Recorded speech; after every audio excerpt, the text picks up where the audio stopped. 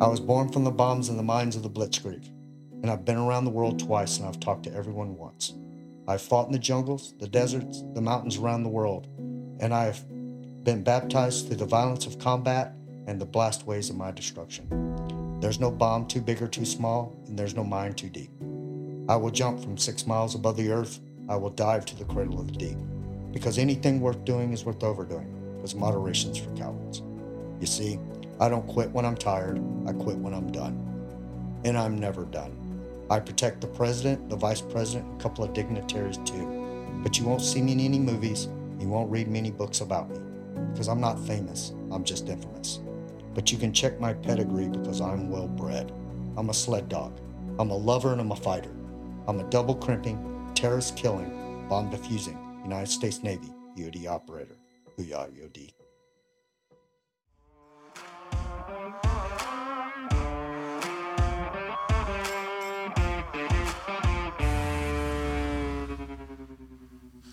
Welcome to the Echo Oscar Delta podcast, where we talk to Navy EOD techs and hear the stories that they want to share.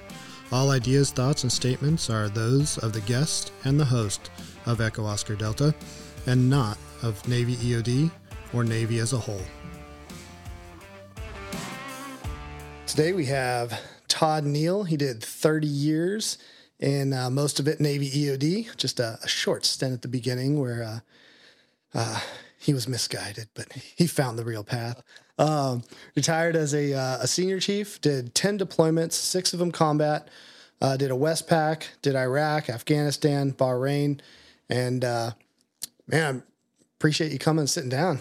Hey, I appreciate it, and I appreciate everything you're doing with this podcast, man. It's getting the word out, and it's getting EOD techs comfortable with talking about their experiences.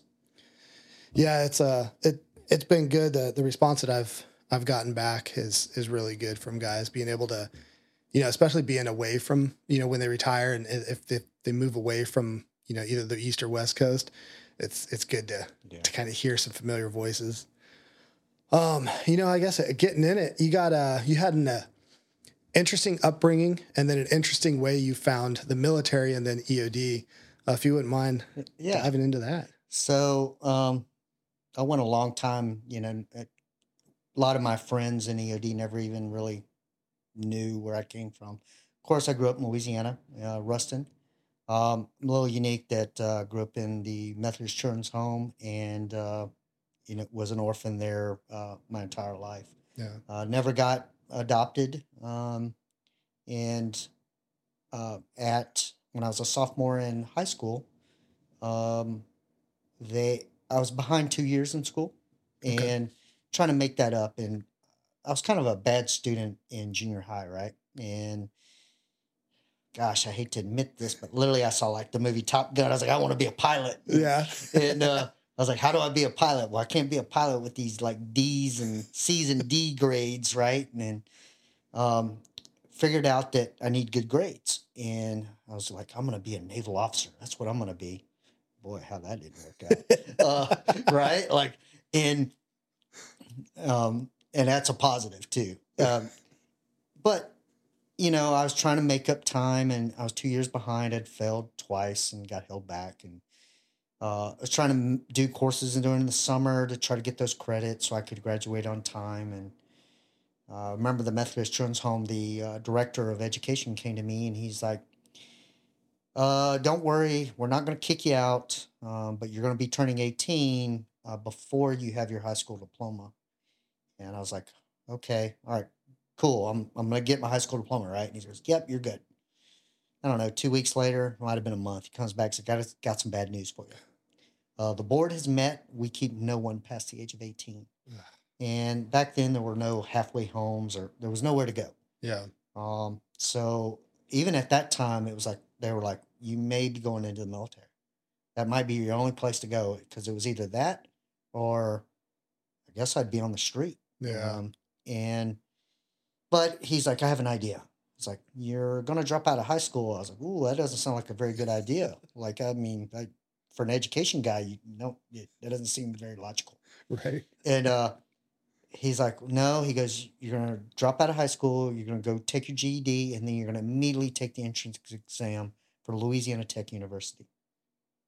I was like, okay, because yeah, we think you're smart enough to do that. Like, thanks for the vote of confidence there, Right. buddy. Like, uh, I wish I could remember his name, but I mean, all best intentions. And Yeah. so, fast forward, and within 3 months, I was like, went from being a sophomore in high school to a freshman in college, Wow. moving into the dorms, right? And unfortunately, that's probably my first realization of, when you go from being a child to being a young adult where you don't have authority figures, whether it be parents or house parents at the children's home, telling you what you should be doing. Like, do your homework, do your chores. Like, there's nobody there forcing you to do that. Right. And obviously, I lacked the discipline to do that. And I basically failed out of school. Yeah. And I went, well, obviously, I don't know what I want to do. Working full time and going full time to school wasn't doable for me. And I need some discipline. So I was like, you know what? I'll join the Navy. I always wanted to be a naval pilot. That didn't work out for me. So I'll go into the Navy for like a couple years and get some money and come back and do this college stuff right. Yeah. Went through and they're like, you're going to be working with officers. I'm like, okay, that sounds pretty good. Like, maybe I could be one, right? And they're like, yeah, yeah, just sign right here. You'll be a yeoman. I was like, okay, what does that do? I'm like, I've never heard of that. I'm like, well, you're like an admin person. I was like, sure, okay. And went and did the admin thing and scored pretty high in, Yeoman A school in Meridian, Mississippi. Yeah. That place is in the middle of nowhere. Uh, and went to my first duty station, which was that Pack Fleet. So I get to Pack Fleet, and they're like, we had this new department called Warfare Requirements. You're going to be in it. And I'm like, okay. And I show up, and I am the only enlisted guy in this whole department. Like, there was Admiral Prout, there was like Captain Stewart, there was like lowest guy was like a command. Oh no, there was a lieutenant. We had a crippy lieutenant, Yeah. which became like my sea dad. Right, his name was Robert Fletcher, and great guy. Guided me and showed me what how the Navy should be and what hard work was. And every one of those officers there, man, God, they worked so hard. Yeah. And because it was about the Navy and doing what was right for the Navy and the warfighter.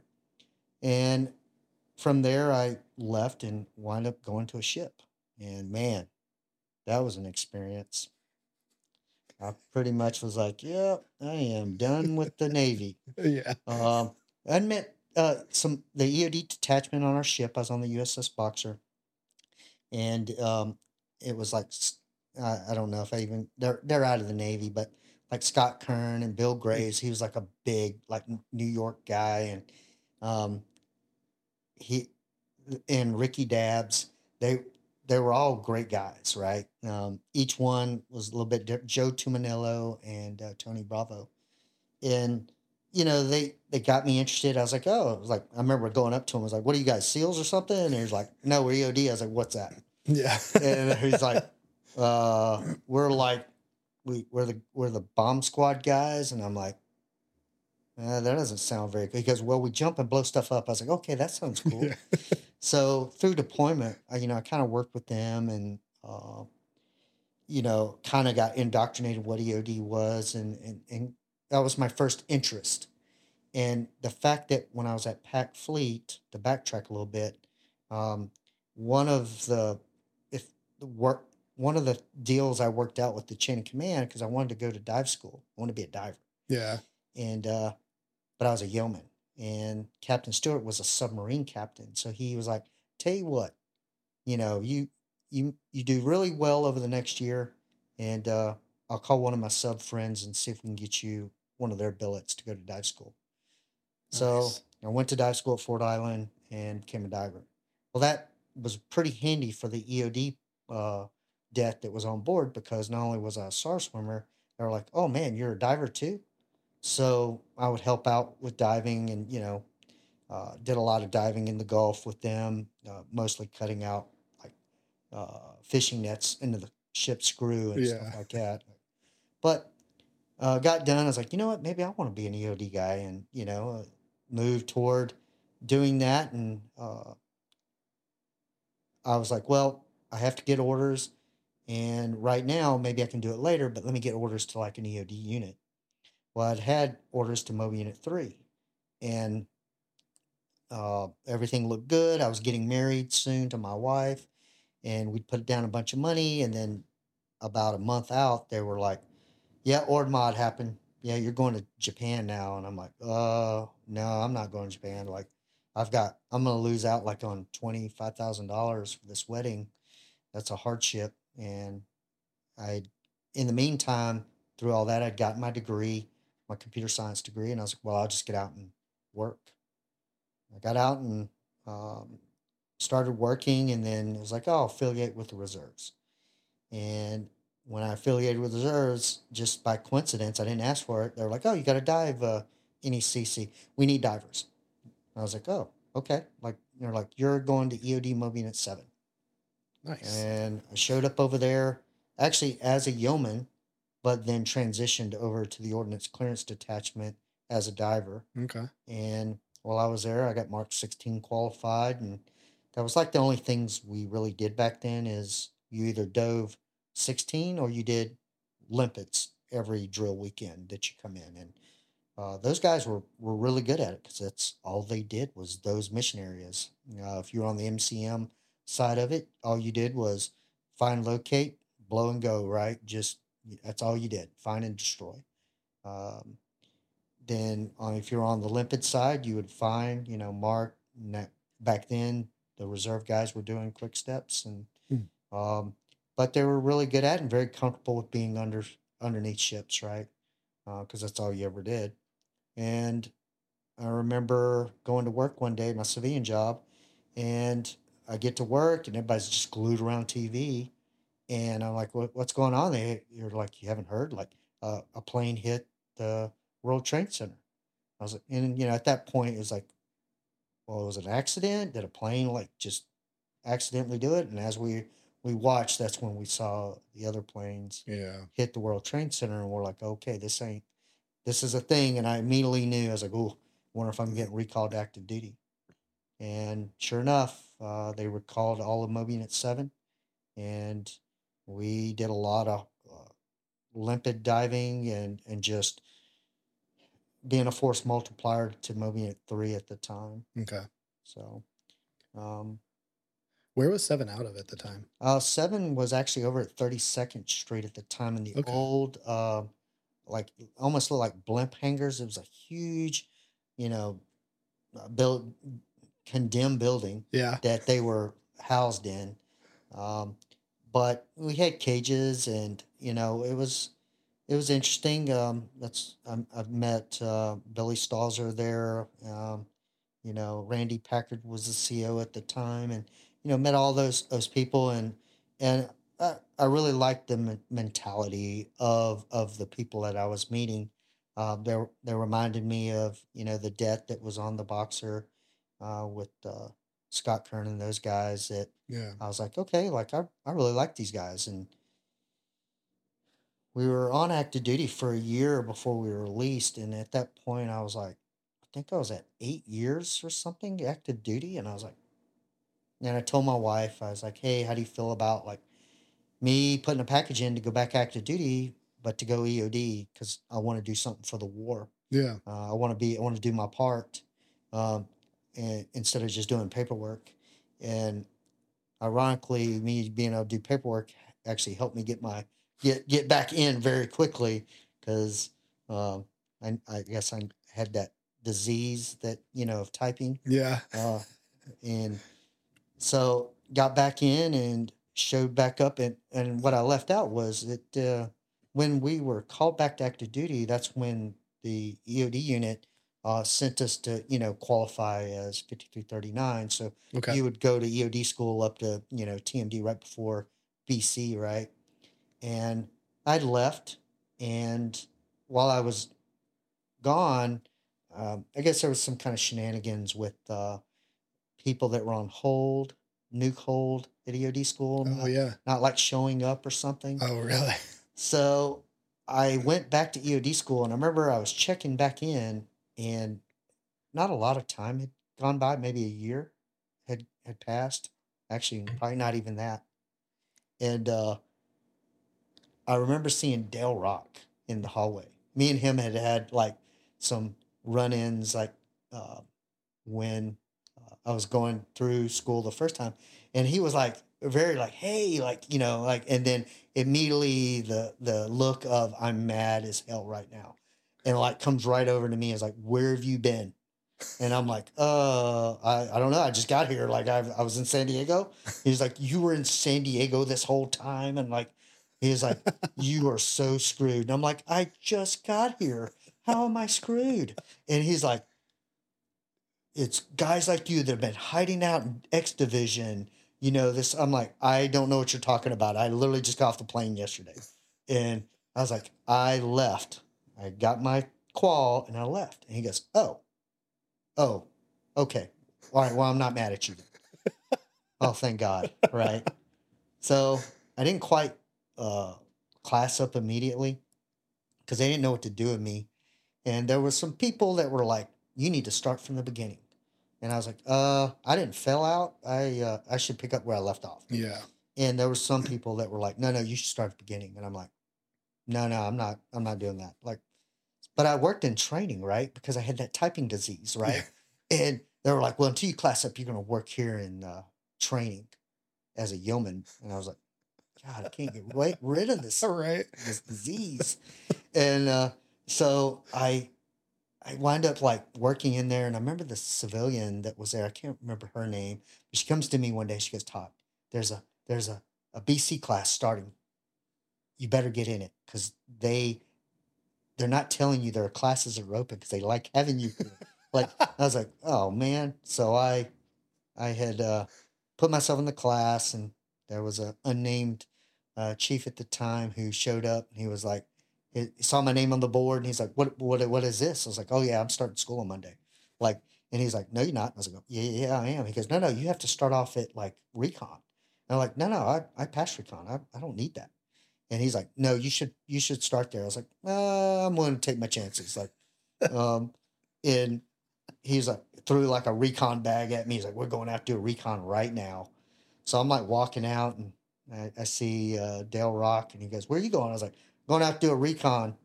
I, I may or may not see you on Monday in class." Like, and he follows us out, right? And I do my recon, and they're being distracted. I'm being distracted by them because they're talking very loudly. And next thing you know, Dale comes over and goes, "All right, you're done." I'm like, "What did I fail already? Like, what happened?" Like, he's like, "Put that bag down." I'm like, what's happening?" So I grabbed the bag. He goes, "No, leave that bag. That guy can bring the bag back." He goes, "You're done with your recon. Yeah, you show up to class on Monday." I was like, Nice. "Right on." Like, so showed up to class and never looked back, right? And you know, wind up getting to the Moby unit and running into one of the chiefs, the old R&T chiefs, um, that I'd met at Mobius 7, which was named Mark Keenan. Very tall man, very Yeah. tall. Um, and those who don't know me, I am a very tall man myself. No, I am not. I am like 5'3" and like 150 pounds. And this guy is a monster, and almost like Bill Gray's, which was also a monster. And but came up to me, and he's like, "Hey, I'm putting together a team. You want to go to Fallujah?" And I'm like, "Ooh, like when?" He's like, "3 months." I'm like, "Sure, why not? I joined up to do this. Let's Yeah. go, right?" And he's like, so it was like crazy training that like all through the holidays, like Christmas and all that. And we heard like, "Oh, we may be there for the Battle of Fallujah," right? And we get there, and it's like things are just crazy, man. It's like we get there. It's like how convoys are. Like it's like, all right, on the map, it's only 3 miles, but we're gonna take the 20-mile route. Yes. Like, I don't know how that works. Like we still get there, like, and they're like, "Well, we can't go directly there." And it's Yeah. like, well, there's only so many roads there. I think they just wait us out. Like, but I remember. they put me in a truck with this guy from like Alabama, and he's like driving convoys in Iraq in an unarmored truck that the windshield like comes all the way down to your knees. Yeah. Like you feel so exposed. And I'm like, I look at him and I'm like, so you do this every day, huh? And he goes, yep. And he had like a 45 that he gotten from somebody, and he's like, yeah, but I got this. And I'm like, yeah, I don't think that's gonna help us. Like, I don't know. I Yeah. was like, and but I was like, hey man, if I have to punch rounds through your windshield, just be aware I'm not rolling windows down. Like, and he goes, do what you got to do. And I was like, man, is this how I die? Like on the way to Fallujah? Like, man. And so we leave Taqadum and head off to Fallujah, and we get there. As soon as we get there, they're like, we need volunteers to go to the city. And I was like, I thought this was Fallujah. And they're like, Yeah. no, the actual city of Fallujah. We have a post there in the middle of the city. I was like, well, I volunteered for this. Like, I raised my hand. I was like, I'll go. And Mark Keenan rose his hand too. And we went with a Marine that kind of knew the lay of the land. His name was Matt Small. And so we're kind of getting the feel for everything. We had a call literally that morning. I don't know if we had slept maybe 4 hours Really. over the last 24. And so we get up to go on this call. It's a UXO call. And it's my first response, right? Like, yes. And, I'm the smallest guy, and we're in Humvees. And of course, the smallest area in a Humvee when you got a comms rack is a driver, right? That position is like, you got a comms rack. And I was like, well, it just seems right that I sit here because I'm such a large man. And, it's like, so I sit there, right? And so we're rolling down the road. And of course, you're like, we own the road, right? Vehicles pull over. We drive down the middle of the freeway. Um, if you don't pull over, we escalate force. And I remember just driving down, and we didn't have cruise systems back then. Really, Right. we had red, like red was our cruise system, and there weren't many key fobs back then. Like it was a little more advanced, so it was worthless. Yeah. So we're like speed You're is on our right. side. Go fast, safety last, right? And we're like just as fast as these Humvees could go, right? And I just remember rolling down, and like I look over on the side of the road, and I'm like looking for IDs, right? And I'm like, oh, there's a burlap bag. And about the time I process that, like it's just boom, right? Ugh. And my front windshield is cracked, my side windshield is cracked, uh, everything's ringing. There's no soft or hard hits. Like nobody's injured, thank God. We pull over immediately, and we are trying to find the trigger man, and of course we don't find him. And we do our own post blast analysis, and get back in the truck and roll on to the initial call, which was the UX or the cache at Sacagawea.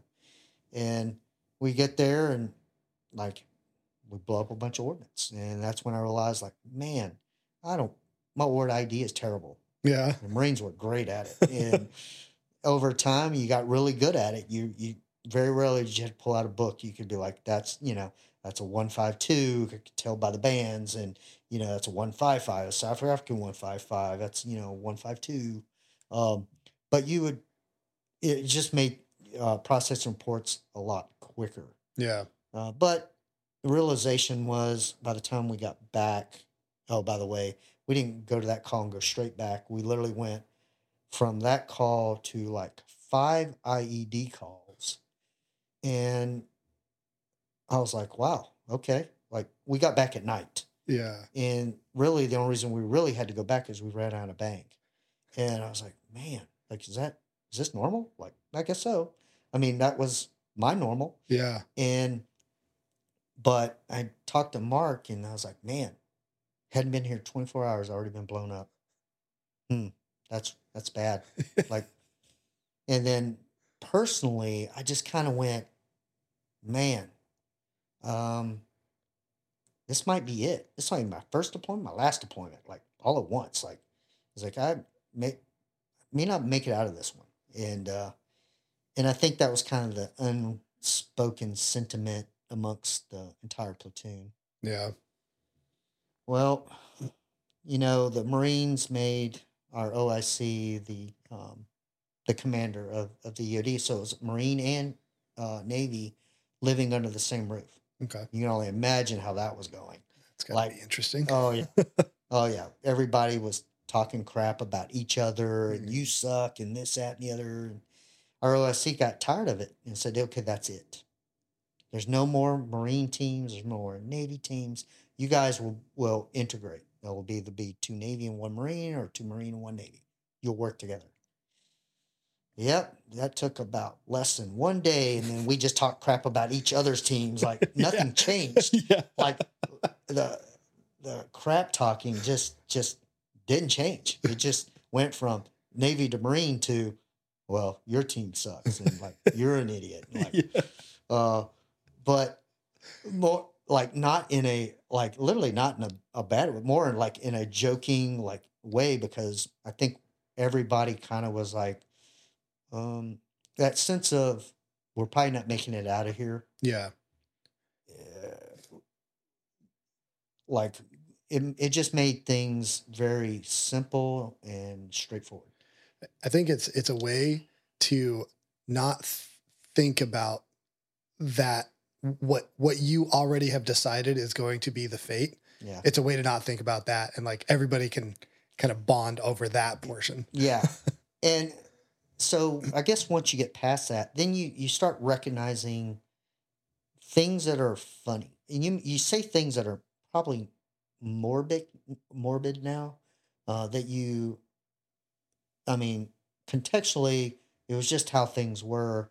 But you know, you you would you really looked at the bright side of everything. You're like, man, I have infinite amount of explosives. I can try anything here. Like, and you really did learn what the capabilities of explosives are. I remember we had a Zuni rocket, 2.5-inch Zuni rocket, and wow, I can't believe I even remember that. But it was a UXO, and we were trying to dig it out, and I was like, the ground was hard, man, and we're like we're EOD, man. How about? I mean, we're gonna dig this thing out of the ground just to blow it up. How about we just blow it up here in the ground? The ground will kind of temp it. We don't need a lot of bang, and it's right next to this wall. And I remember I think we used a block, or maybe even a quarter of a block, and we set it off. And I was like, I wonder if that wall survived, because it was like just a regular um, wall, a brick wall that was there, Mm-hmm. cinder block wall, and um, we went back, and I was like, holy moly, that wall is still there. I thought it would totally be gone, right? And then over time, you would just try different things, and you really got to learn like what you could get away with the explosives. Yeah. Um, I I remember, it was kind of an unwritten rule back then that if insurgents used it, really you'd find a lot of caches in people's homes, and hidden in their homes or around their homes. And if it was in their home, we just didn't bother moving it. Yeah. It was a hazard. Um, and we would destroy their home. And there was just a YouTube video that's still out there that guys made way back about insurgents building IEDs in their home, and a team didn't move it, and they literally blew it up, and uh, basically made this like learning video of like, hey, if any more insurgents out there would like a new home makeover, please submit your 10-digit grid, and we'll come and give you a home makeover rack edition. And like that thing's still out there, and That's awesome. it's God, 20 years later. But people are like, oh, you must have had a lot of time on your hands. We're like, we didn't. But it's just funny how the more intense things are, and I can say that for me and everybody I know, the harder things are, the more productive you are. Oh yeah, absolutely. Um, and and I think that's what I admired most about the people that I worked with and around. It's everybody on that platoon or det back then um, should not have. I mean, deck was stacked against us. We Yeah. were all basic techs except one senior tech, which was our LPO, and of course our master tech, and then the rest of us were all basics. Most of us went to school together, Yeah. or was at least in the class, behind us.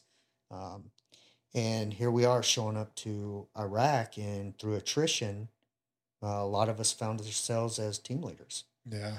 And looking back on it, you wonder. I mean, how does a basic tech one lead a team and one survive, right? Um, and the simple answer is there were people like um, Tommy and um, the people in R&T that gave you a lot of we didn't have like a lot of robots back then. Right. It's kind of like, here's a picture of a robot, you'll get one in country, but until then, uh, you know Farron's going to be your robot. You just tell him what to do, right? And or it was more of a thought process, like like, what are you going to do, Yeah. and explain to me what you're in like excruciating detail of what and how you're going to do it and why you're making decisions you're making. Um, I remember at the time he wasn't our LPO, our LPO at the time, but they would take you down with a bag over your head and take you down range and pull the bag over your head and go, "What are you gonna do?" Like, and you'd be like on top of an IED, and you're like, "Oh my god!" Like, it's like, they're like, "Okay, stop. Seriously, what are you gonna do?" Nobody's here telling you what to do, and when it happens, nobody's gonna be here. This is a decision you have to make. Um, are you gonna fight? You're gonna fight the IED, or are you gonna run from the IED? And the person who was speaking to me went, I can't tell you what the right answer is. Yeah. You have to determine what the right answer is.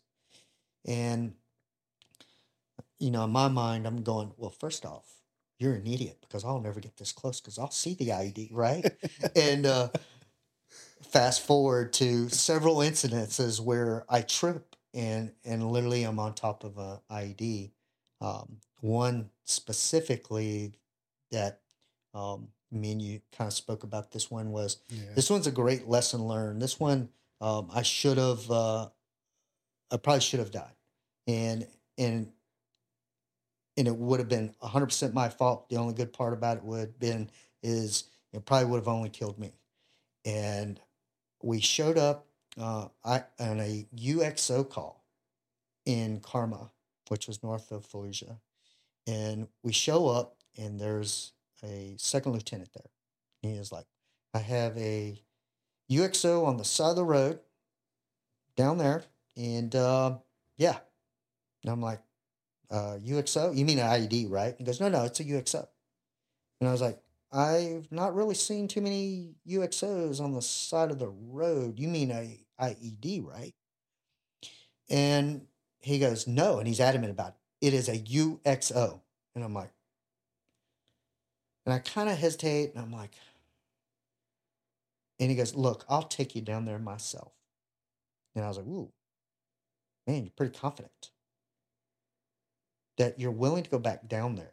So, all right. Um, now look at the team, and hindsight's always 2020. But I go, okay, I'm gonna go down range. So I go down range, and all I hear in my head is like EOD school. Take me down the first clear path, Yeah. first visual sighting, pointed out to me. And at some point, I was like, hey man, why don't you just walk like 50 feet behind me? So if somebody dies, maybe it's just me. In hindsight, he should have been the one 50 feet ahead. Yeah. And so we get down range, and he's like, "Yep, there it is," and it's an IED hole, a previous one. You'd think that something in my head would have gone, "Yeah, hey, let's go back up range, get that robot, send it back Right. down here, right?" And I was like, "Ugh," it's like, okay. And I look over the edge, and I'm like, okay, there's a Projo here as he described. Okay. I cannot see the nose of it. He said that you could see the nose of it. Um, and I kick a dirt clog. It's like a piece of dirt leaning against the nose of it. And kick it away, and yeah, that's red deck cord right there.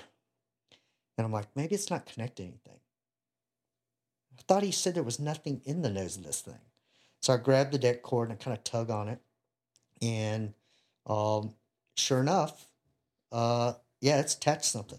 Yeah. And at some point, I like look at him and I was like, you know, yeah, bleep this part out, but get the fuck out of here. Yeah. Like, and I'm pulling and like cut like J hook knife comes out, cutting deck cord, pulling. Yes, there's another Projo here. Cut it away. There's a bottle of gasoline here. I toss it. I'm pulling. I found an LRCT base station, still hooked to all this deck cord. And I'm like, oh man, I'm about to probably lose a hand here. Yeah. And I just grab everything I can. I toss it over my shoulder as far away from me and the IED because I was like, yeah, this thing could go. It could probably still set this deck cord off. Like, let me get some separation. So I toss everything. I ensure there's nothing else there. And I sit on the edge of the hole and I go, wow, I just survived that. And then the second thought come to mind was, it would really suck right now if I were killed by a secondary because I didn't do 5 and 25s.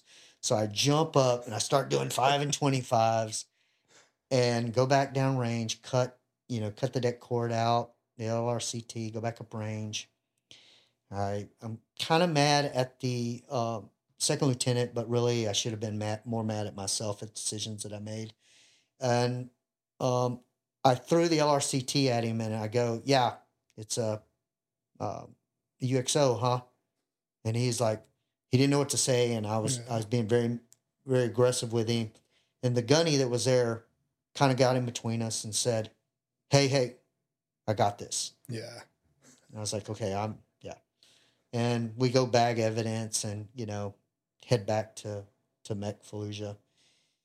We get another call back to the same place. And I remember telling my OSC, I was like, I wonder if that second lieutenant's gonna be there. I hope he's not there. Yeah. Like, I hope it's somebody else. Like, I'm still mad at him because obviously he's an idiot and doesn't know the difference. And we show up, and I'm literally like, wind taking on me. I was like, oh man, like it's this guy again. Yeah. So I show up and open my door, and he's like immediately at my door. He's like, I've got an IED downrange, and it's an IED until EOD tells me it's not. And like looks over at his gunny with like this thumbs up expression, like I just did good, right? Like, and the gunny just kind of doesn't do anything, and I just look at everything. I was like, okay, well let's get a robot down there because I've learned my lesson. Yeah. And we go down. Sure enough, it's an IED. We get rid of it, and the gunny is just like, yeah, I took care of the problem. And then kind of gives me a thumbs up, like the same expression. And I'm like, oh my God, okay. Like, this may work out. But when I was a training unit, That's man, funny. as an instructor, I tell the young guys, it's like, don't make the mistakes that I got lucky. Yeah. I lived. I made a bad decision. I mean, to the point of,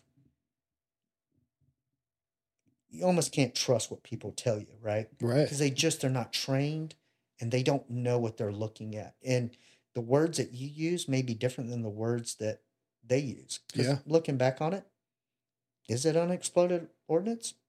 Yeah, it was. But rigged as an IED. Like, right. And to him, he probably just didn't know the difference. And, what we did learn is that the infantry units had such high respect for the EOD teams that they were doing some unsafe things. Yeah. They would go and make second and third approaches to ID items to ensure that they were IDs before they would even call us.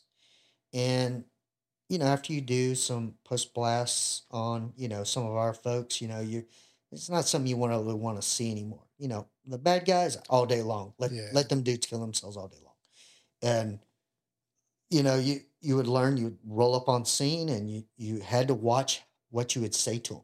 You're like, where's the ID? You're like, follow me. And it's like they would lead you right to it. Mhm. Where's that? Right there. You mean the one that's like literally like a foot from us? Yeah, yeah. It's like, okay, hey, let's back out and let's have a talk. And Yeah. you talk to them.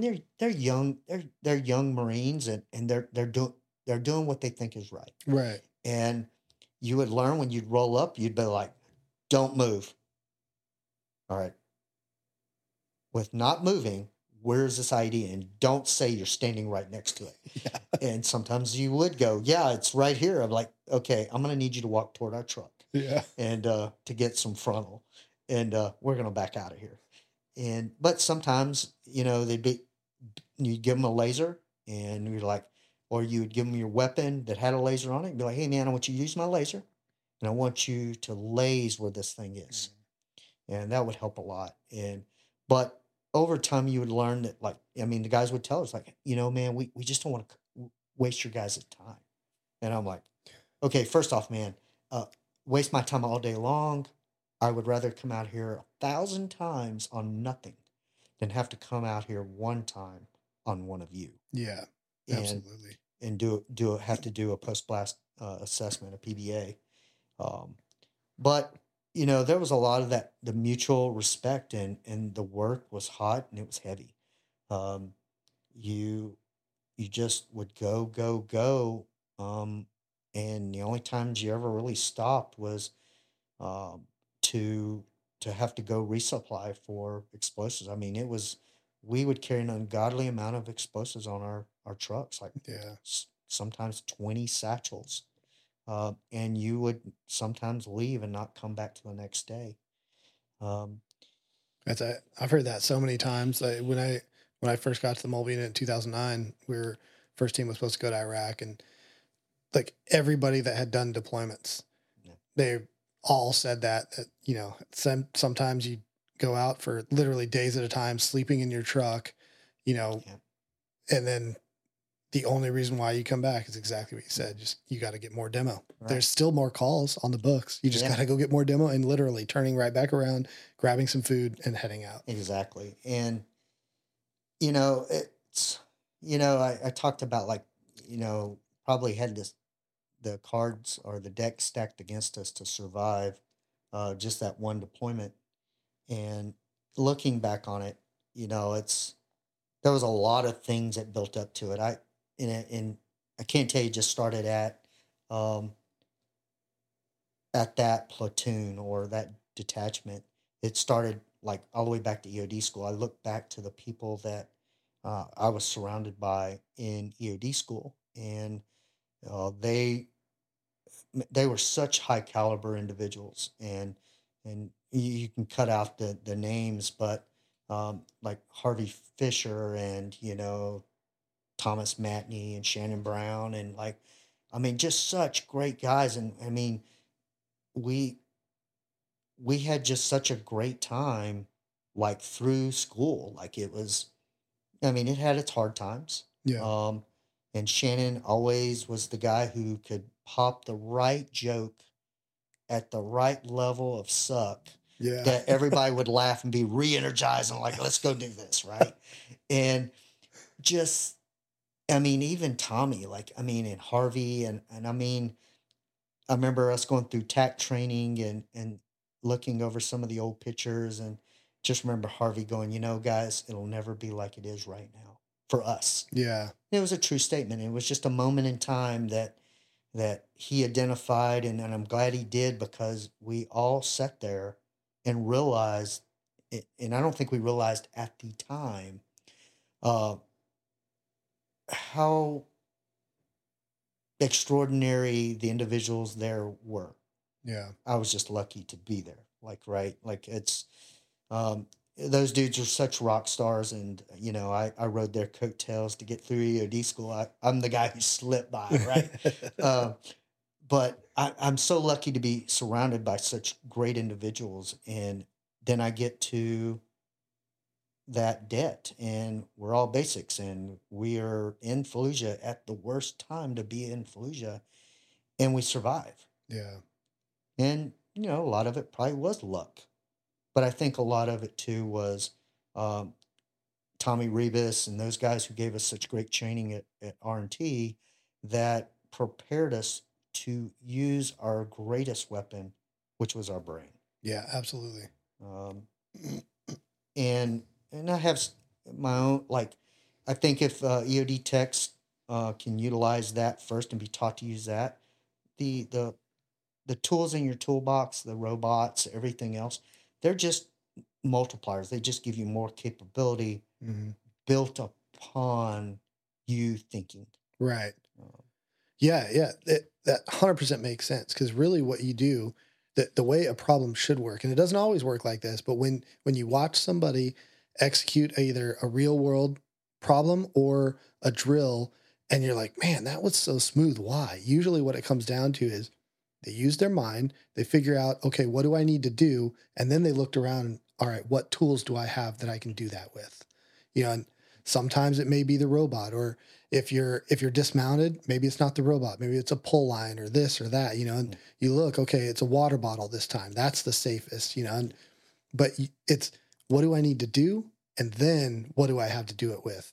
And when you watch drills and you're like, man, this is taking forever and it's making no sense. Usually it's because they're like, what tool do I have? mhm. And how am I going to use that to solve this? Like, no, figure out how to solve it and then what tool you need to actually make that. Yeah. So, as being a fellow instructor at the training unit, you sometimes you be sitting instructor, be like, exactly that. We're like, Yeah. what is going? Nothing's happening. What's going on right Yes. now?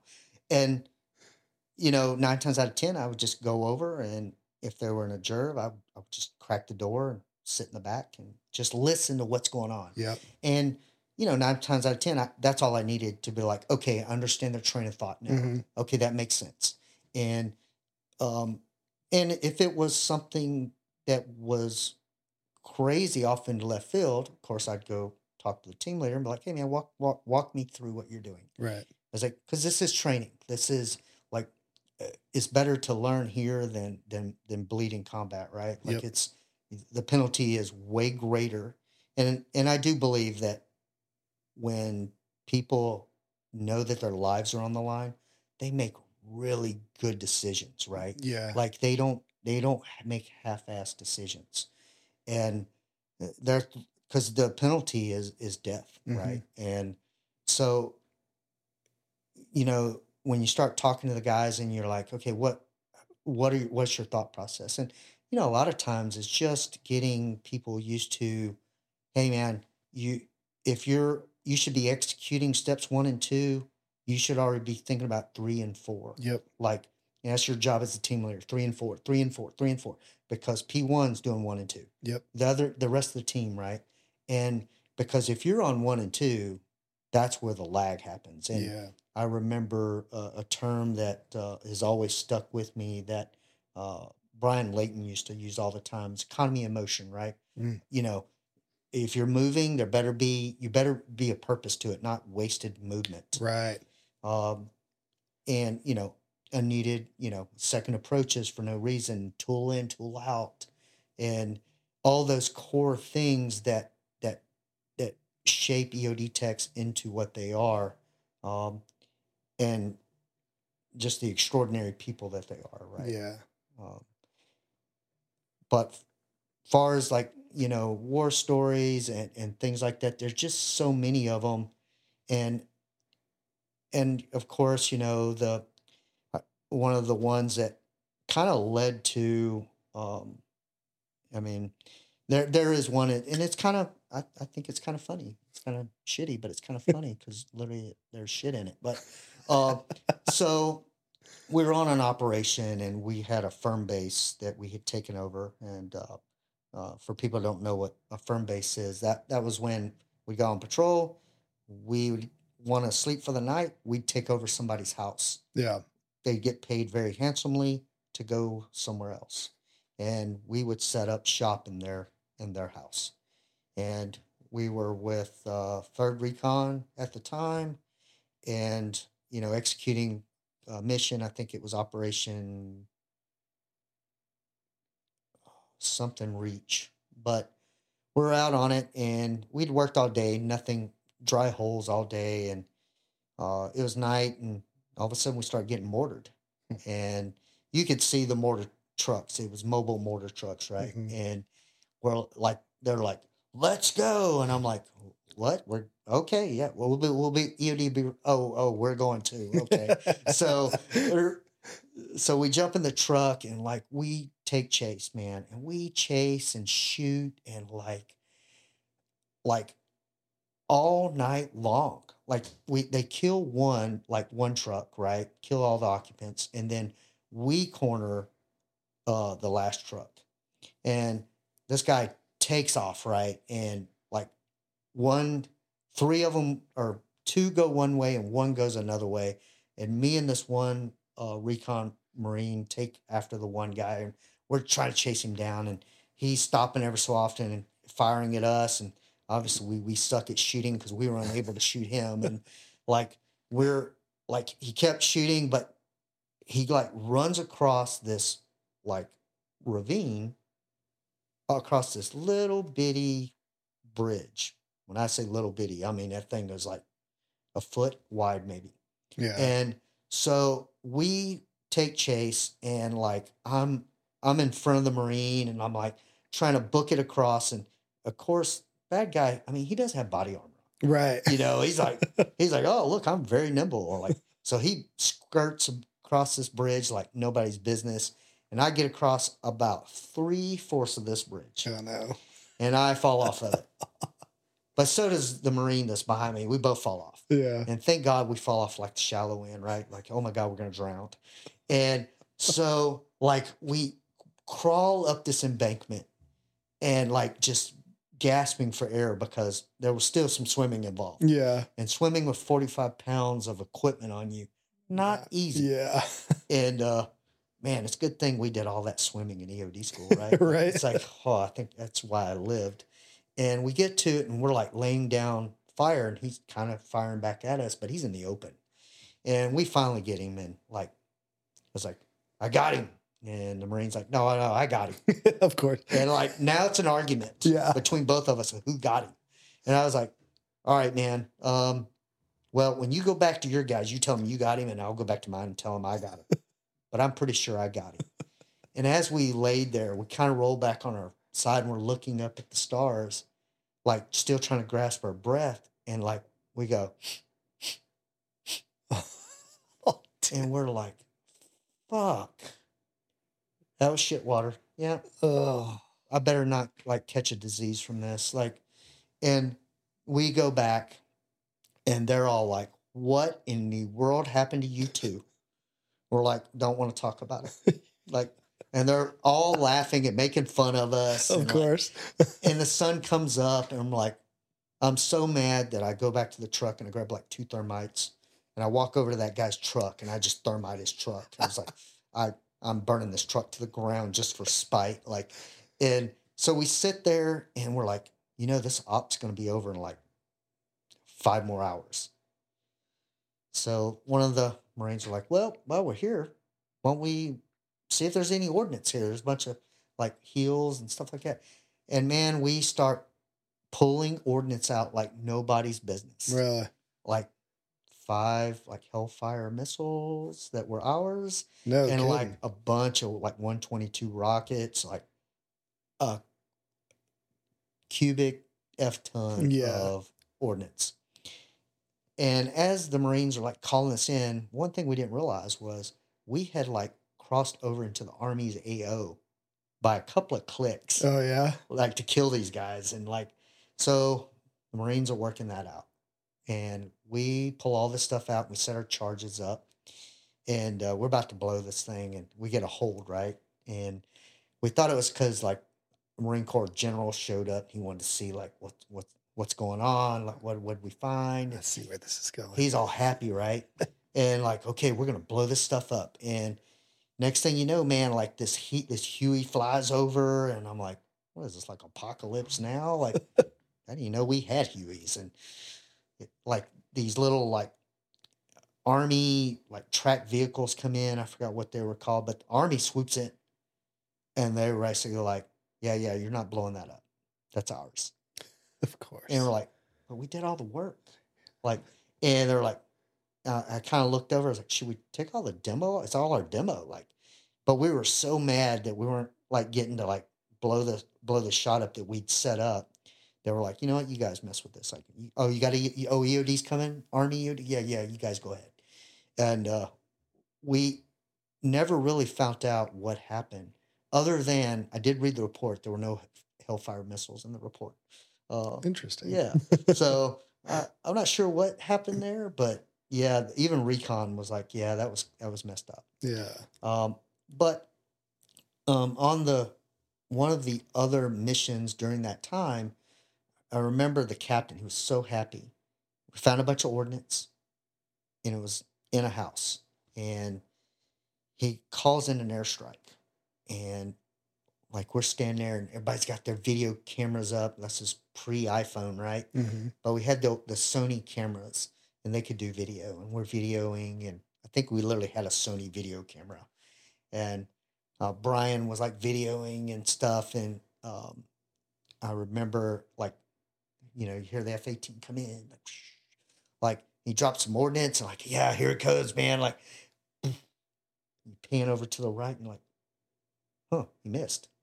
All right, well there's a building. Maybe he had the wrong GPS, right? It's like okay, comes around again, drops another, like misses it again, and like on the left side of the building, and then drops his third piece of ordnance, and it smurfs in underneath the building and kind of lifts it up and sets it right back down. What? Doesn't blow it up like, and the captain was so defeated. He was like, he was so happy, like because he called this thing in. He was Yeah. going to get it on video, and like we're standing behind it, and um, Brian turned around to me because there's a video. It's out there and it's Farron, and we were stupid close to like a sniper that was sniping at us, and they called in a JDAM strike, and it like we were close, Yeah. and it. I remember Brian turned around. He goes, "Hey man, I thought these things were GPS guided. Like, I mean, they miss. Okay, wait, we were way too close last time. Yeah. Like, way too close." And then the captain turns around because he hears Brian. He goes, "Wait, can you guys go blow that building up?" We're like, "We sure can." Like, and that was probably the start of like imploding buildings and stuff in on themselves, and we got really good at it. And then it just kind of became an unwritten rule that if the insurgents used it, we destroyed it. That's awesome. And I kind of want to say that, you know, when we first got there, you know, Marines was like, "Hey, we want you guys in our uniforms. Yeah. You'll get shot at less." And, you know, you're standing out there and you're like, "Hey, man, last I checked, I don't see a difference. Yeah. They're shooting at all of us." Like, and after a while, we realized, and even the other teams, like, you know what, man, we don't ever get sniped at anymore in the city. Like, other people get shot at. We don't get shot at.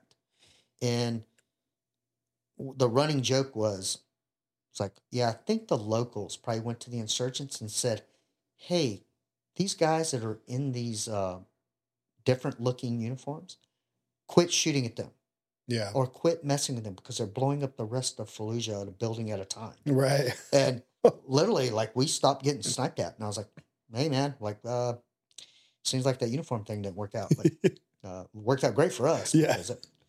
But yeah, there was it. You know, it was just a different time. I mean, you're talking about a time when there was curfew in Fallujah. Like, Right. you, after 9 p.m., if it didn't have an IR strobe, there was no, the rules of engagement was to kill it. Yeah. So, and we would catch insurgents at time out after curfew, and of course, you know, we turn them over to be interrogated and figure out, and that would lead to more work and trying to find, you know, the network um, and take out, you know, the insurgents, you know, all the way up to the lieutenants to the bomb makers, and you know, the work was so plentiful that I mean, it we there was no room for anything else. I mean, every time you turn around, you were on another operation. Yeah.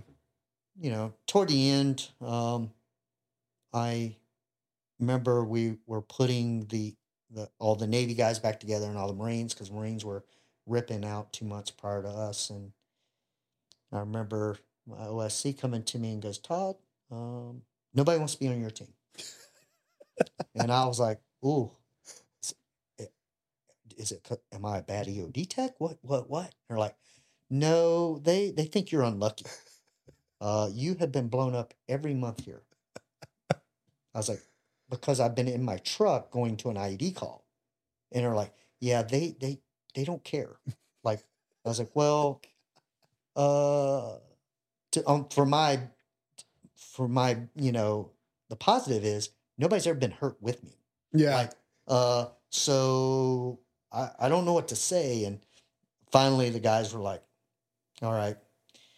And it would just freak me out because Brian, we'd roll out of the gate and I kind of look over my shoulder and he'd be back there praying. And I'm like, oh man, don't pray. Because you think there's something going to happen. Yeah, like, right. There's nothing going to happen to us. Like, there's no room in hell for us, because if we end up in hell, well, one, the devil doesn't want us down there because we'll run the place. And yeah, so we're pretty good. Like, and but yeah, I mean, looking back on all of it, man, like talk about like extraordinary, the people, like to work with the kind of people, man, that run toward the sound of gunfire and explosions, the kind of people that do great violence upon evil men, the kind of people that bleed on the flag and ensure the stripes stay red.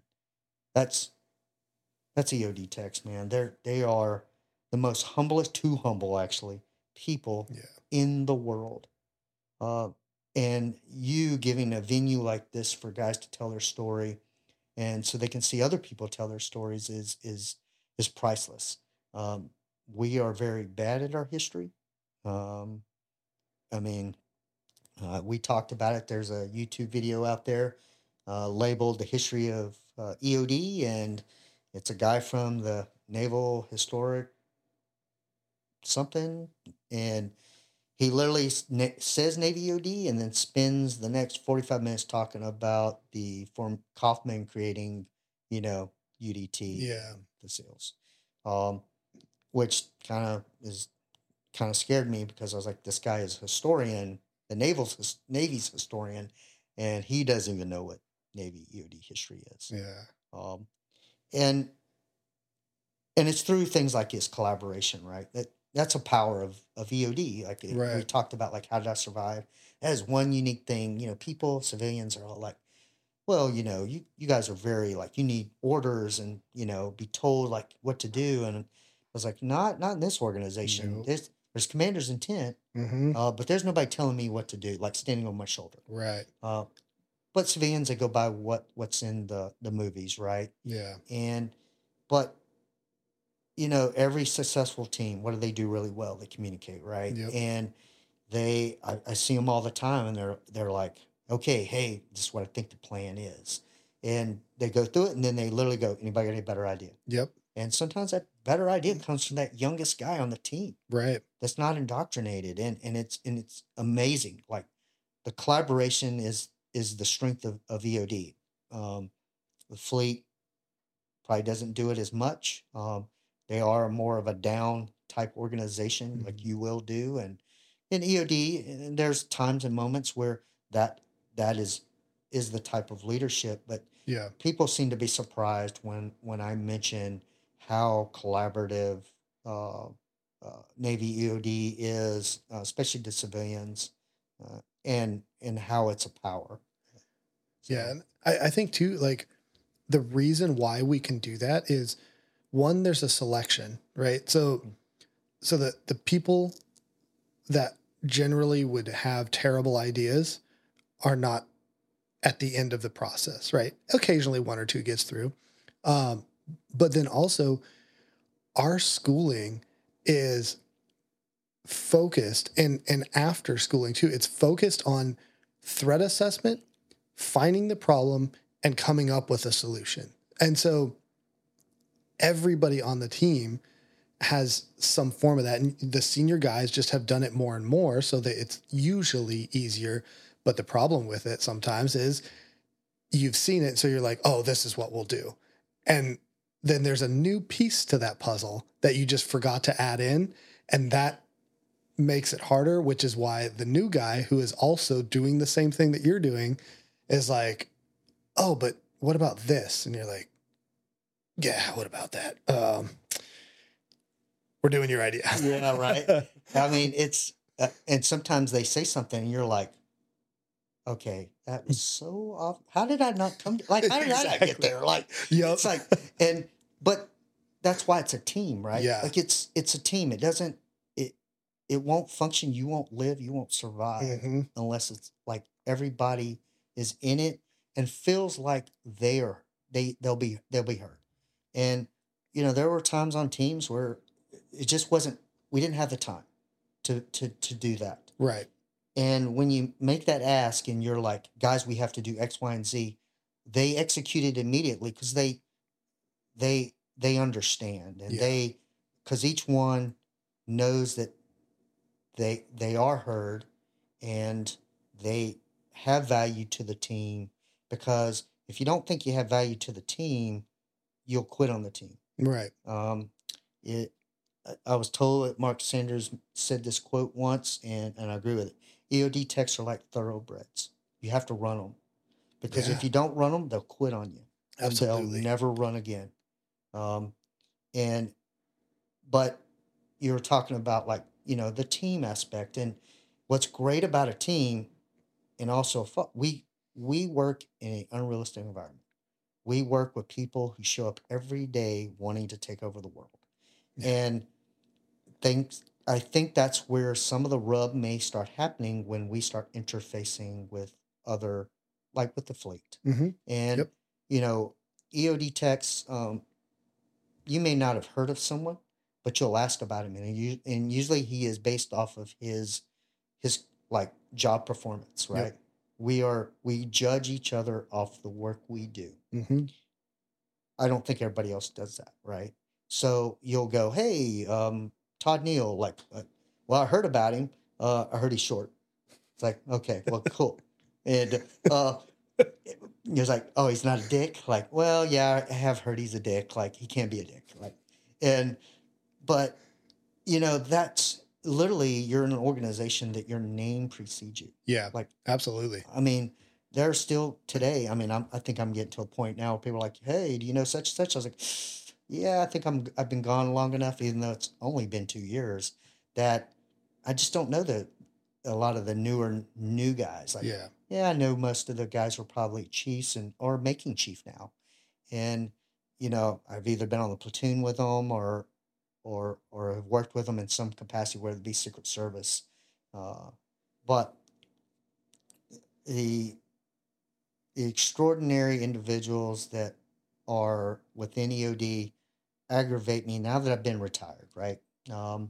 And I help a lot of guys transition, set up like a Facebook group where we share and collaborate information called INSOT, Naval Special Operations Transition, and it's for EOD techs and divers. Like, I really, my path through transition wasn't that great. It was kind of like I got lucky.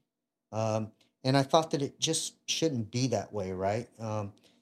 That's, here in the Navy is like, you can ask a chief anything, and because they know everything, right? Except about retiring. Or getting out of the Navy. You know why? Because none of them have done it. Right. Because they're all in the military. And you don't know what you don't know. And unfortunately, admin's like that too, is none of them had done it either. And through the website, we came up with a response plan that basically walks EOD techs through how to get out of the Navy. And so far to date, at least the last 5 guys that I've talked to have said they have literally had a 0 issue with getting out of the Navy. And that makes me happy, because I feel like I can give back to an organization that I love, and to people that deserve it. But it does aggravate me when I have EOD techs that are like, I'm a big dumb animal. I was like, well, you're the smartest big dumb animal I've ever met in my life then. And it's kind of almost like a thing of pride for them, and it's like, you're not a dumb animal, man. Like, I was like, you sit there and do cube root calculations in your head. You do the inverse square law calculation. Like, it's like you will take an X-ray of a circuit board and do the power source and go, oh, that could be a resistor, a capacitor, and determine what the possible firing speed of that board could be, and then pick a tool to try to defeat it. Right.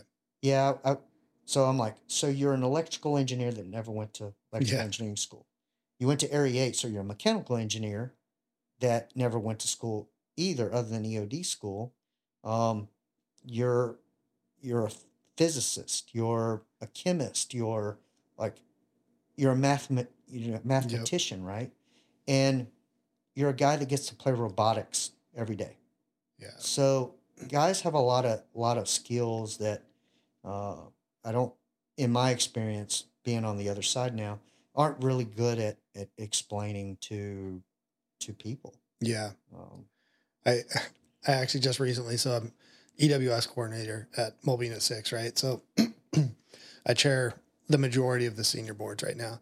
And one of the guys, we just had a bazillion, it seems like, senior boards all come up at the same time. But one of the guys, he's one of those that from the outside you look at and you're like, man, that dude is strong as an ox, right? Like, and you look at him, right? And the perception, right, is he's just a big dumb animal. And Yeah. and I almost feel bad for saying it this way when he passed. But so he passed and he absolutely crushed it, right? And I was like, dude, honestly, I love it when the people like you, the big dumb animals, Yeah. just crush it. And I literally said that, and part of me feels bad because he's Yeah. absolutely not a big dumb animal. Yeah. He's a super smart dude, and even our dumbest people Yeah. are ridiculously smart. Yeah. It's awesome. And again, we get so used to working with such high caliber people Yep. that you ratchet yourselves up, right? Like you're, I mean, I explained this to someone one time. I was like, literally, our guys act like dogs. Yeah. Maybe that's where sled dog comes from. I don't know. But it's like, if you give them praise, I'm guilty of it. It's like, ooh, I like that feeling. I want more of it. So I'm going to do even a better job. Right. And maybe that leads to burnout. I don't know, guys definitely come to work with a purpose. Yes. And it's kind of like the thoroughbred thing. If you don't work EOD techs, they lose steam, right? Right. I saw it on the carrier. There wasn't a lot of work. The guys, you had to keep them, you had to keep their minds occupied. Yep. And because they kind of did want to quit because it wasn't the right kind of work for them. Yeah. And by giving them work and things to do and execute and, send them out with, different types of teams, ODA teams to give them exposure, right? It's like, well, I didn't train up to do this. Like, well, think of it as training. Yeah. They're doing an op and you're going to go do a training op. Of course, this is non-combat. And, but even during the war, right? You were an EOD tech. Like it's, when SEAL Team 3, or I'm sorry, SEAL Team 7 would come over, and like, we need EOD guys, you would just go over there and you would do the mission. Yep. Because at the end of the day, it was still EOD work, still booby traps, still impedance to assault.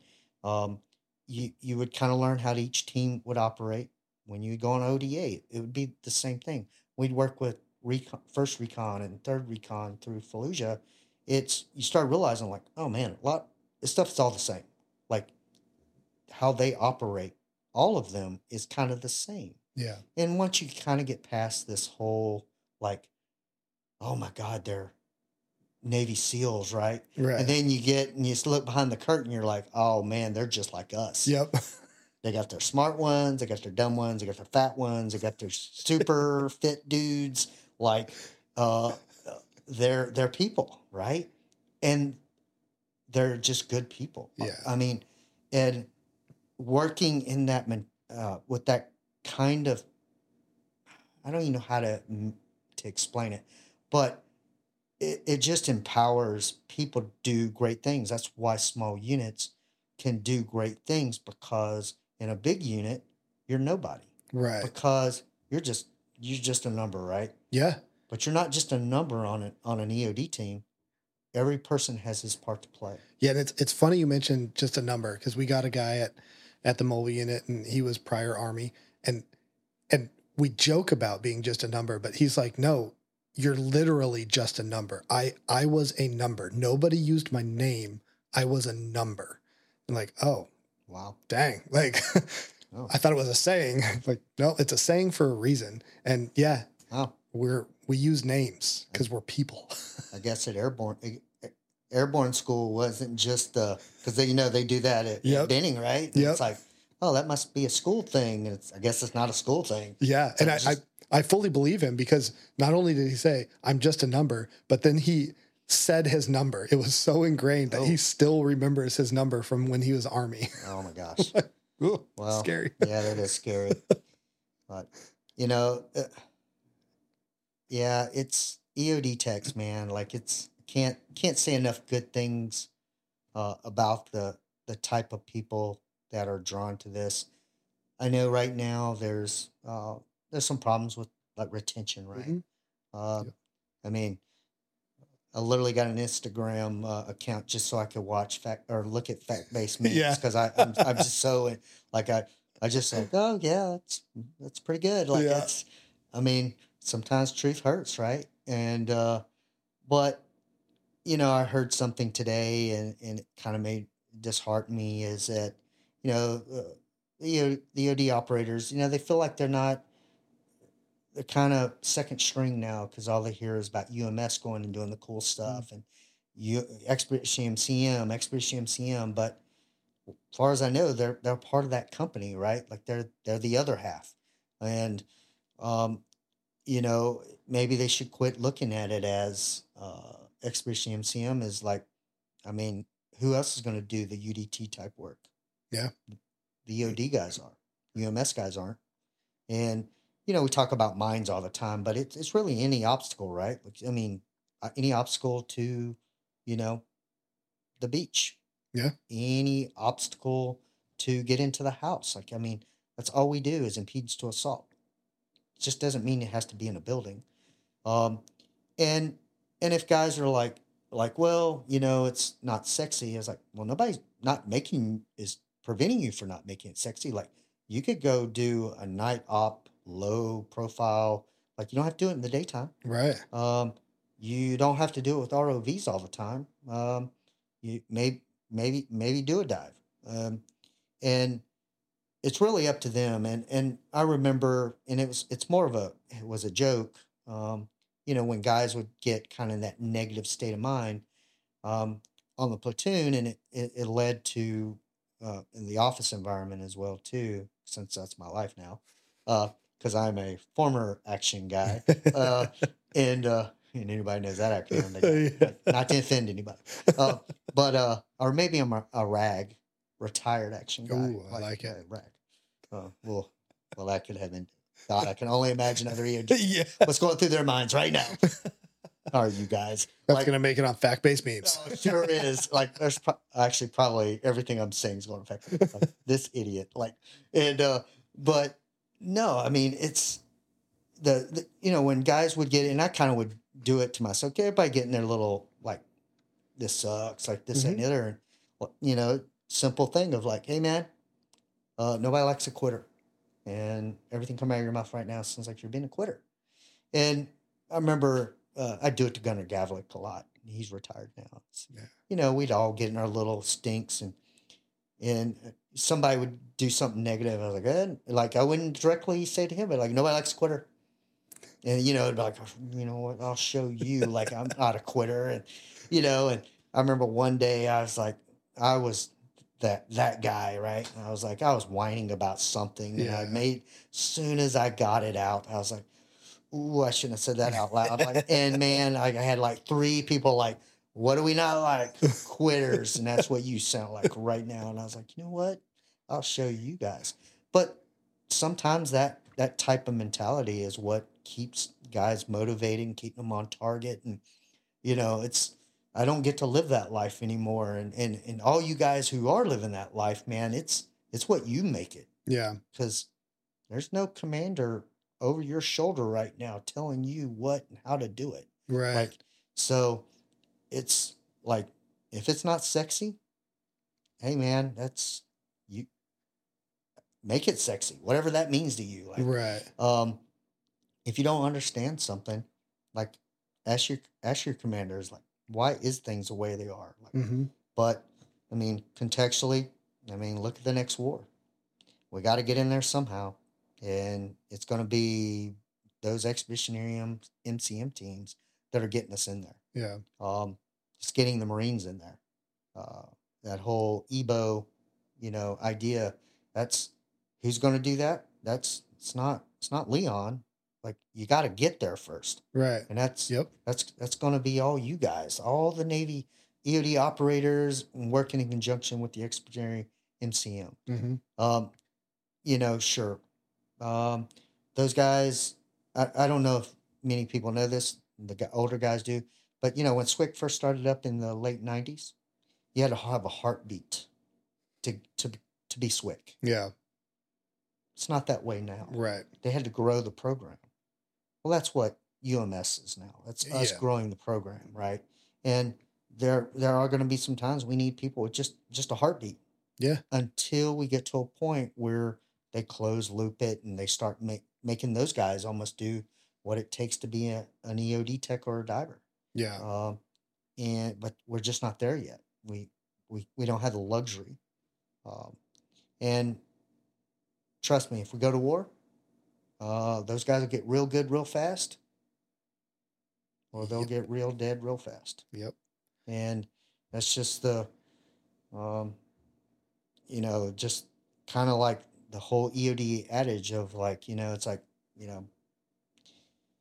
life will weed out, like, the non-hackers, right? I actually enjoy that you said that, and I'm going to take that back because um, that's probably the hardest thing, being in charge of that portion of it, is to get them to realize. And I actually, like, we were just talking about how it's so obvious. Why didn't I think of that? Yeah. But that is literally, it's such an obvious statement that is 100% true, that if you bring it up to them in that way, Yeah. like, they're gonna understand, like, okay, I have to start looking at this problem set in that way. I will either learn how to do this inside the framework of this being a combat thing, Yep. right? Or when combat happens, I will not be there very long. Mm-hmm. And yeah. Yeah, I mean, I think EOD techs kind of talk that way, where it's like, natural selection will run its course. Yeah. Um, and think back to training. Like, we kind of breed it in ourselves. Like, you have two types of divers, right? Yeah. You have strong ones and smart ones, yeah. right? Like, Yep. and hopefully the strong ones get smart, or Exactly. but I mean, we kind of breed it in. I remember a saying that stuck with me. It's like, it's okay to make a mistake. Don't make the same one twice. Right. Because you're not learning. If you're not learning, that probably means that you're going to be probably not around very long. Yeah. And hopefully any mistake you do make, only you pay for the mistake. God forbid that mistake that you make, causes someone else to be hurt. Yeah. Because I could only imagine having to. I would never want to live with that ever. And I think all EOD techs, actually, I know all EOD techs think about those things, because it is a brotherhood, and we are judged by the work we do, and you wouldn't be in that position if you couldn't do the work. Right. But trying to get guys to understand what combat was like. I mean, to be fair, when I had the bag over my head in R&T and they'd take me down, I had no idea what combat would be like. Mm-hmm. And people who know me, they know that there was, like, it wasn't the first time. I mean, I had 2 CONUS kills. Like, I had 2 gang members when I was on the police ride along. So that part, I for me personally, I knew. Like, Yeah.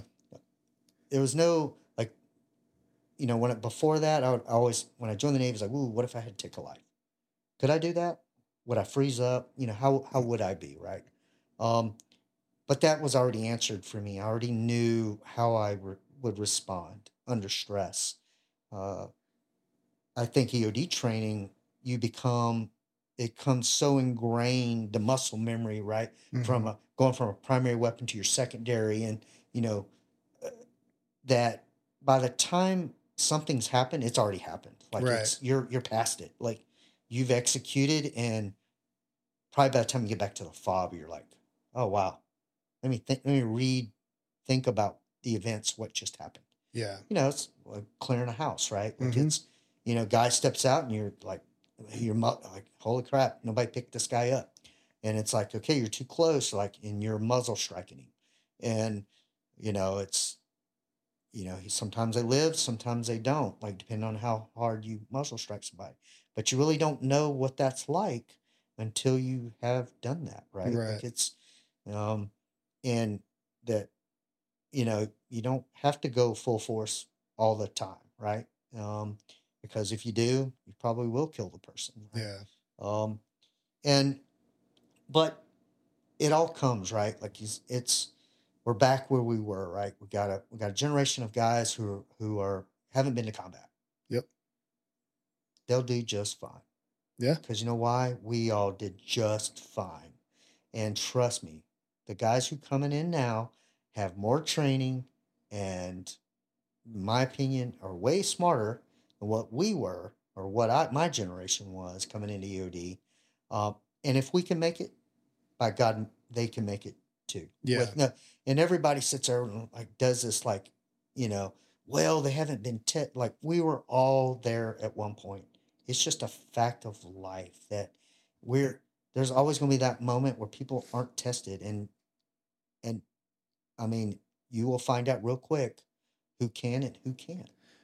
Well, and it's 100% right, right?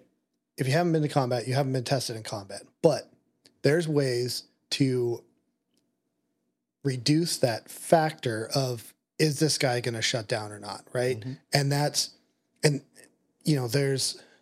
there's lots of different ways, but it's on us as leaders that are still in and doing it, right? Yep. To make sure that we are consistently providing those scenarios and those methods to make sure that people are in a heightened state of stress and performing, right? Because that's all we can do is provide those different things, those feedback things, those, you know, get the heart rate up, Yep. get those fine motor skills so they're not working as well, and then run that drill, right? And yeah, we all hate it. We all are like, this is stupid. This is the worst thing in the world. It makes no sense until it absolutely makes sense, because, and you hear it time and time again from those who have been to combat and in those scenarios that, like, that training at that level is what makes it. It doesn't make it perfect,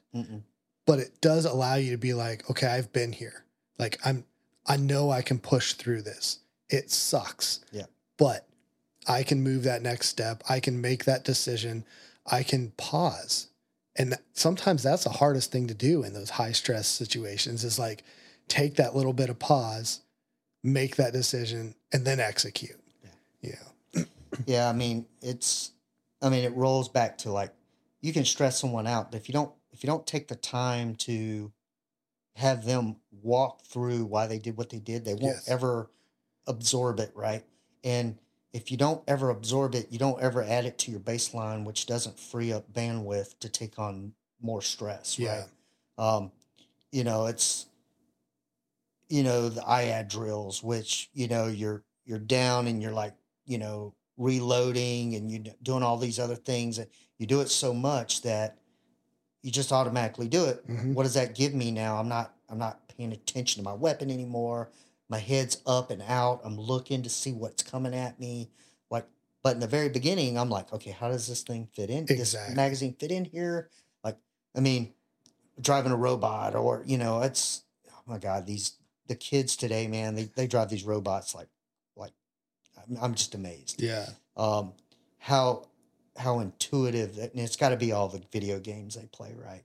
Uh, just speaking of video games, I always thought it was ironic that we'd be in combat, but playing like Call of Duty in Yes. combat. Like, Yeah. do we not get enough of this stuff? Like, Right. like, and I love this, the frogs. You'd be like, hey, work's been a little low. Is that how you guys getting your training in? Like, what's going on?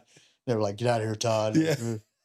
Oh, we think you're so smart. Like, yeah, well, I guess I am the guy always doing the training around here. You guys are like, we should do training today. Hey, Todd, you do some training for us? Like, how about you guys figure out how to hit the right building? Like, and they're like, yeah, again, nobody likes COD. Like, and of course, it's like, oh, but I remember clearing a building with him specifically, and we're doing dual point. And I'm like going through the building, and like all I hear is like, Todd, what, what, what's that at my feet? I'm like, what? It. I better not get shot in the face, dude. Like I swear, like if you're looking at the floor, that means like you're not looking like Yeah. like. So we get back, and like he comes over and says, hey man, I'm sorry. Like I was like, hey man, I'm right next to you, right? He goes, yeah. I was like, he goes, I just want to go home with both my legs. I was like, I'm right next to you. So it behooves me to make sure you go home with yours because I want to go home with mine. Yeah. Like, I was like, and by the way, like, I don't want to get shot in the face, dude. Like, if I'm looking at the ground, you better be looking at who's coming around the corner. Right. And he's like, okay, my bad. Like, and I'm like, Frank, you're killing me. Like, he's like, we're good, right? And I'm like, yeah. But if I get shot, I am haunting you. And he goes, you're not getting shot. I was like, all right, you better not shoot me. And he's like, I don't do things like that. I was like, all right, we'll agree to disagree, but okay. Like it, but no, I mean, those shenanigans, man, within the teams, like it's, you talk to civilians sometimes, and they're like, oh, you guys are crazy. Yeah. I've never met a crazy EOD tech ever. Oh, wait, one. Yeah, one. There was one. He was a former diver, and anybody who used to be at Mode 11, and everybody, I'm pretty sure, after I said that, know who he is. Yeah. And I was like, but like, it's not like like you tell people like it's not the movies. Like I'm like, right. We're not great. Like guys are really great at risk mitigation. Mm-hmm. Like they mitigate the crap out, like, and to the point of nothing should happen. They are the masters of mitigating risk. Yeah. And, but, people, and sometimes too, you meet some people and they're like, oh, I've worked EOD. Man, you guys are crazy. I was like, oh, well, you didn't work with EOD then. Like I've never met one that's crazy. Maybe old dudes, maybe, I don't know. But every old dude I've ever met, locked on, man, just locked on individuals. And just like, times have changed. You had a guy on podcast talked about like almost like I really love that. I can't remember your second or third maybe podcast. It was an older guy talked about like his time and how EOD has changed over the years to what it is today. And talking Mike Presley, maybe he was like an enlisted guy, became an officer, and but I really love that one because it showed the progress of EOD. And I'm sitting here talking about like last 20 years of fighting in Fallujah and Afghanistan, and you know my life. I mean, Jesus, I'm glad they didn't do Forrest Gump Part 2 because I mean, Jesus, that would have been me. Like, there's been so many events. It's like, wow, I can't believe I got through that. Yeah, and it's like, well, I got to be somewhat good at this job, or otherwise I should be dead. Like, pretty sure. Like, but learning at Mobian 3, like you never turn jobs down. Like if you would go, yep, I'll go do that. Like, they just trained you to be an EOD tech. Like you didn't get wrapped up with like, well, I'm a soft EOD tech, or I'm an SW EOD tech, or I'm a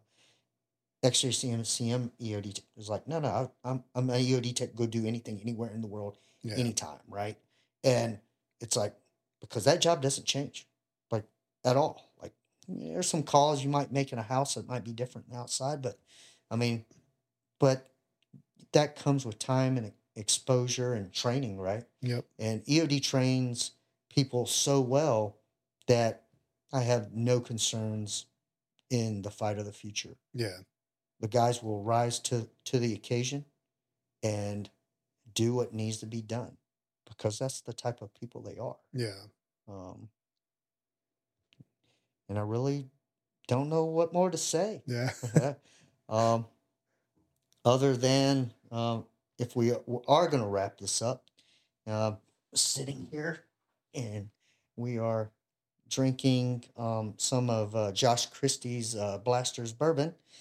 And through my career, it's all about mindset, right? Keeping our mind. And there's a saying, from the EOD ethos, people know the EOD ethos. And there was always this personal thing that I kind of would say to myself, especially if I needed something to motivate me to take that extra step or keep going forward.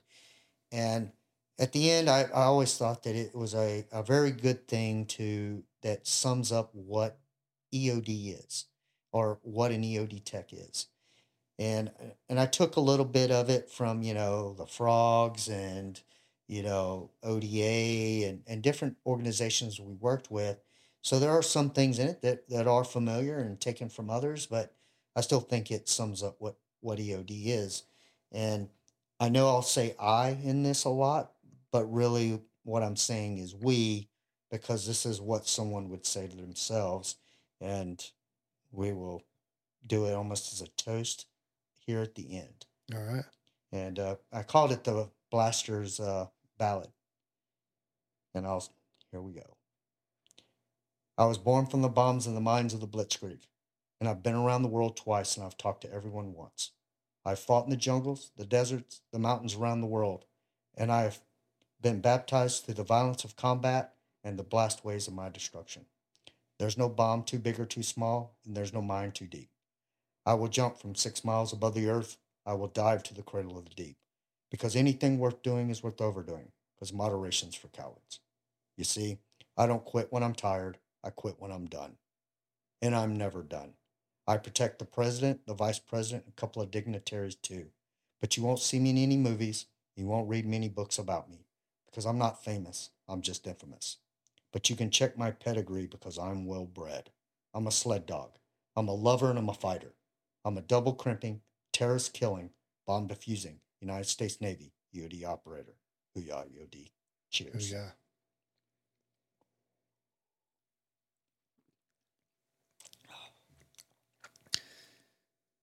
Yeah, I think that's a good ending. All right. Do one more to Josh Christie since it says. Hoo-yah to Josh.